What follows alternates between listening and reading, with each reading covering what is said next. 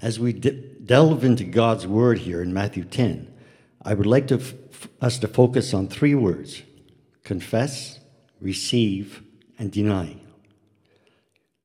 Let us set the scene with quotes from Luke.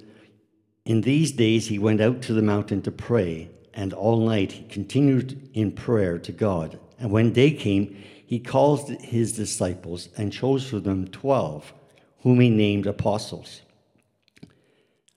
Matthew 10, first verse. And he called to him his 12 disciples and gave them authority over unclean spirits to cast them out and to heal every disease and every affliction. These 12 Jesus sent out, instructing them, go nowhere among the Gentiles and enter no town of the Samaritans, but go rather to the lost sheep of the house of Israel, and proclaim as you go, saying, the kingdom of heaven is at hand. So this whole of chapter 10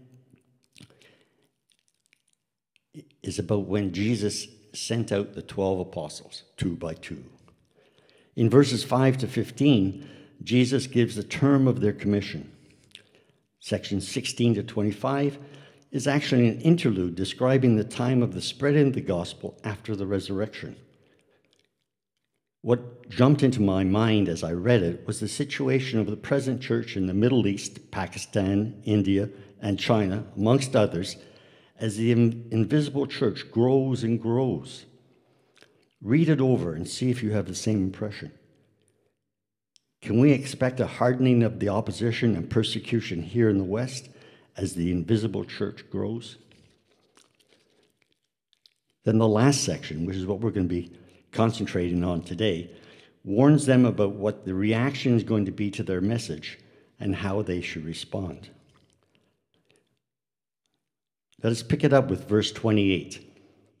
And do not be afraid of those who kill the body, but cannot kill the soul. Rather, fear him who can destroy both soul and body in hell. He reminds them of his words at the beginning of the chapter. They are his apostles, speaking in his name and under his protection. The worst that could happen to them is the loss of their physical bodies, but their souls were secure in Christ Jesus. Don't bend to the world to gain their approval. And Jesus reiterates this later in verse 39. Whoever finds his life will lose it, and whoever loses his life for my sake will find it. This is similar to the words Yahweh gave Jeremiah. But the Lord said to me, do not say, I am only a youth, for to all to whom I send you, you shall go, and whatever I command you, you shall speak. Do not be afraid of them, for I am with you to deliver you, declares the Lord. Jeremiah 1, 7-8. Let's look at our first word of confess starting in verse 32. So everyone who acknowledges me before men, I also will acknowledge before my Father who is in heaven. This word acknowledge can be also translated confess and proclaim, as we'll see later. What were they to acknowledge before men? And what will Jesus acknowledge before the Father? They were to publicly proclaim their allegiance to Jesus as the Messiah, Lord, Master. And in return, Jesus would proclaim their faithfulness as his worshipers and servants before the Father. He will defend them against all accusations as being his and under his protection, innocent of all charges. Paul uses the same word in Romans 10, verses 8 to 10. But what does it say? The word is near you, in your mouth and in your heart. That is the word of faith that we proclaim. Because if you confess with your mouth that Jesus is Lord and believe in your heart that God raised him from the dead, you will be saved. For with the heart one believes and is justified, and with the mouth one confesses and is saved. I still remember the Sunday morning sitting in the pews of St. Augustine when I knelt to acknowledge Christ Jesus as Savior and Lord. Afterwards, when I told our pastor, Jim Bennett, he said, "Good. Now you have to give your testimony at the potluck supper." Cool. A potluck supper, right? Then Jim added, "Tonight." As I recovered from shock, he explained that acknowledging Jesus as Lord and Savior is a 3-step program. Firstly, on your knees, privately, in repentance, acknowledging your need for Christ. Be now your Lord before the members of the body of Christ you have just joined in spirit. If you can't publicly confess this before believers, how will you go to the 3rd step of proclaiming his lordship of your life before men, strangers to your new life? Do you proclaim Christ before men? Remember, we have an advantage those early apostles didn't have at this stage in their journey with Christ. The indwelling of the Holy Spirit to encourage and strengthen us and speak through us when our lips fail. If we acknowledge Christ before men, should we not also be proclaiming his gospel so they too might confess the need for Christ in their lives?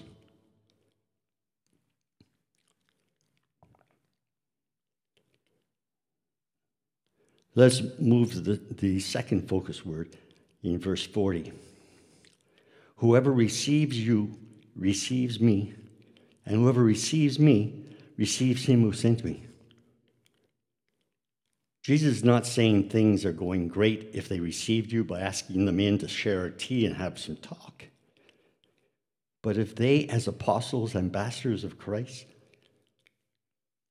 from verse 7, proclaim as you go, saying the kingdom of heaven is at hand, and the message is received and responded to with repentance, then the respondents have also received Christ Jesus and the Father who sent him.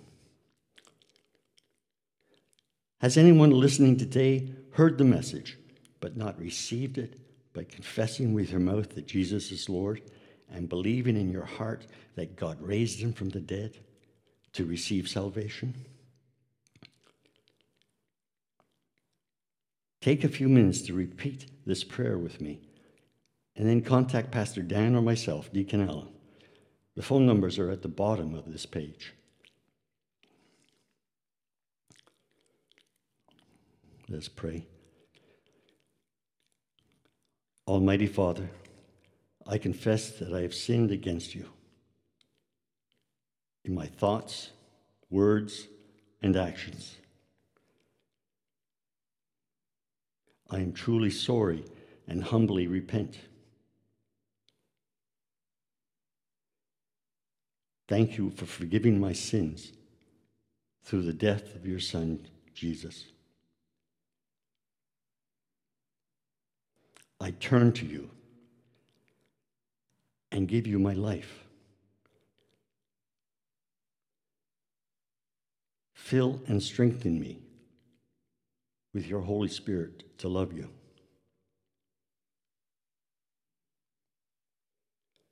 To follow Jesus as my Lord in the fellowship of his church,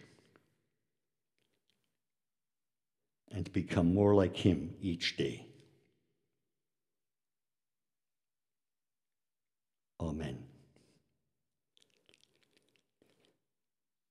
Matthew 25 contains a warning to those who don't receive the message offered by the apostles, and now to us in this present age. When you have time, read chapter 25, verses 31 to 46, from which I have taken these excerpts.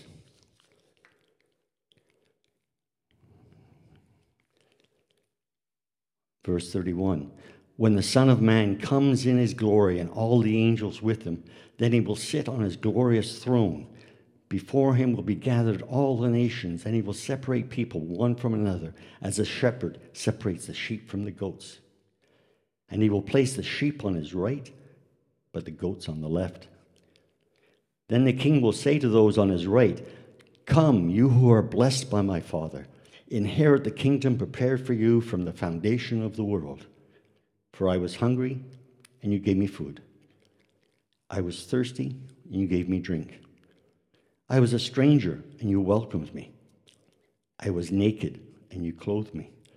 I was sick, and you visited me. I was in prison, and you came to me.' Then the righteous, the sheep, will answer him, saying, 'Lord, when did we see you hungry and feed you, or thirsty and give you drink? And when did we see you a stranger and welcome you, or naked and clothe you? And when did we see you sick or in prison and visit you?' And the king will answer them, 'Truly I say to you, as you did it to one of the least of these, my brothers,'" in the New Testament, that's believers, "you did it to me." Then he will say to those on the left, "Depart from me, you cursed, into the eternal fire prepared for the devil and his angels." Now those on the left asked Jesus the same question. And in verse 45 he said, "Then he will answer them, saying, 'Truly I say to you, as you did not do it to one of the least of these brothers, you did not do it to me.' And these will go away into eternal punishment, but the righteous into eternal life." Let us return to verse 33 for the last of three words, deny. "But whoever denies me before men, I also will deny before my Father who is in heaven." This is not the situational denial of Peter at the trial of Jesus. When questioned of his knowledge of Christ, he denied even knowing Christ. In a moment of weakness, this was a rebuke of Jesus' teaching here in Matthew 10 of acknowledging Christ as Lord and Messiah before men. We are fortunate that Jesus doesn't rely on what comes out of our mouth. Remember, Paul said, "Confess with our mouths and, not or, and believe in our hearts." Because our Lord can read our hearts, he knew that Peter's denials were a momentary stumble. And after the resurrection, when he met Peter with the other disciples for breakfast at the Sea of Galilee, he dealt with Peter's grief at betraying his Lord. Listen as Jesus' love pours out in forgiveness as he meets Peter in his spiritually weakened condition. John chapter 21, verses 15 to 19.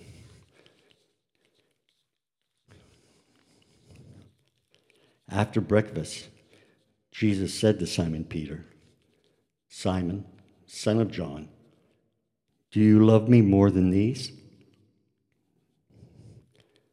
Peter replied, "Yes, Lord, you know I'm your friend." Jesus said to him, "Feed my lambs." A second time, Jesus said to him, "Simon, son of John, do you love me enough to die for me?" Peter replied, "Yes, Lord, you know I'm your friend." Jesus said to him, "Shepherd my sheep." The third time, Jesus said to him, "Simon, son of John, are you my friend?" Peter was hurt that he questioned him a third time, "Are you my friend?" So he replied, "Lord, you know everything. You know I'm your friend." Jesus said to him, "Feed my sheep." And then in verse 19, Jesus said to him, "Follow me." Did you notice that Jesus not only forgave Peter, but recommissioned him as well? We also can look to our Lord when we repent of not proclaiming him before men. We have an advantage that Peter didn't enjoy at the time of his denials. We have the indwelling of the Holy Spirit but we still stumble in our commission as ambassadors before men, as we try to proceed in our own strength. Pray that the Holy Spirit will embolden us and give us the word to proclaim his name in this broken world. Verse 33 is speaking of the goats, those faithless, unbelievers, in love with the ways of the world, who deny Christ's very existence. So caught up are they in themselves. They have renounced not only Christ, but also God as he is revealed in nature. They have no excuse. Paul describes them in Romans chapter 1, starting in verse 28. And since they did not see fit to acknowledge God, God gave them up to a debased mind to do what ought not to be done. They were filled with all manner of unrighteousness, evil, covetousness, malice. They are full of envy, murder, strife, deceit, maliciousness. They are gossips, slanderers, haters of God, insolent, haughty, boastful, inventors of evil, disobedient to parents, foolish, faithless, heartless, ruthless. Though they know God's righteous decree that those who practice such things deserve to die, they not only do them, but give approval to those who practice them. The deniers would do well to remember what Paul said in 2 Timothy. Chapter 2, verses 11 to 13. The saying is trustworthy, for if we have died with him, we will also live with him. If we endure, we will also reign with him. But if we deny him, he also will deny us. If we are faithless, he remains faithful, for he cannot deny himself. Unbelievers must understand that Jesus is faithful to himself. He can't be otherwise. He cannot veer from his holiness, his righteousness. He must be true to himself as holy God, unsoiled by wickedness and evil. This also means that as he fulfills his promise of eternal life for those who follow him, he must fulfill his promise of eternal damnation for unbelievers. Have you joined us today because you are starting to question your unbelief? I know where you are coming from, for I was an atheist for the first 40 years of my life until I turned to Christ. Many in our congregation can share similar stories with you.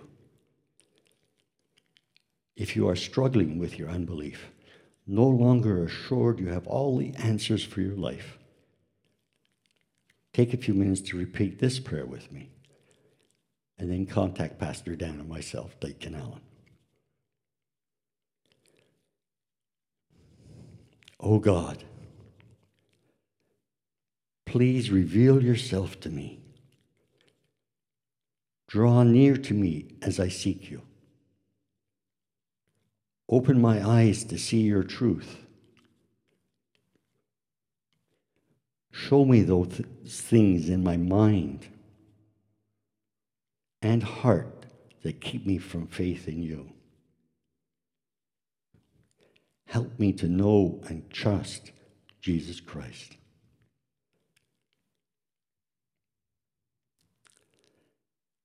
And lead me to those people who can help me as I seek to know you.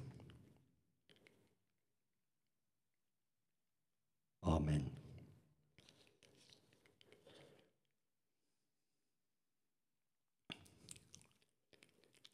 Now let us close in prayer.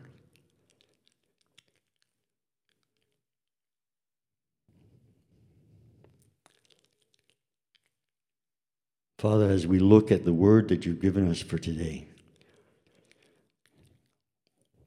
each one of us can put ourselves in one of the situations.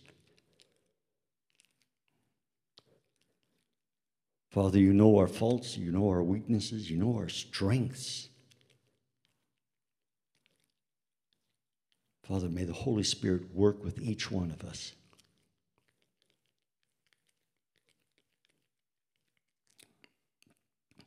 Use our strengths, use our faults, use our strengths, use our weaknesses to enable us to proclaim Christ Jesus as Lord and Master, King above all kings, Savior of the world, that many in this dark world may be turned to him. And we pray this in his precious name. Amen.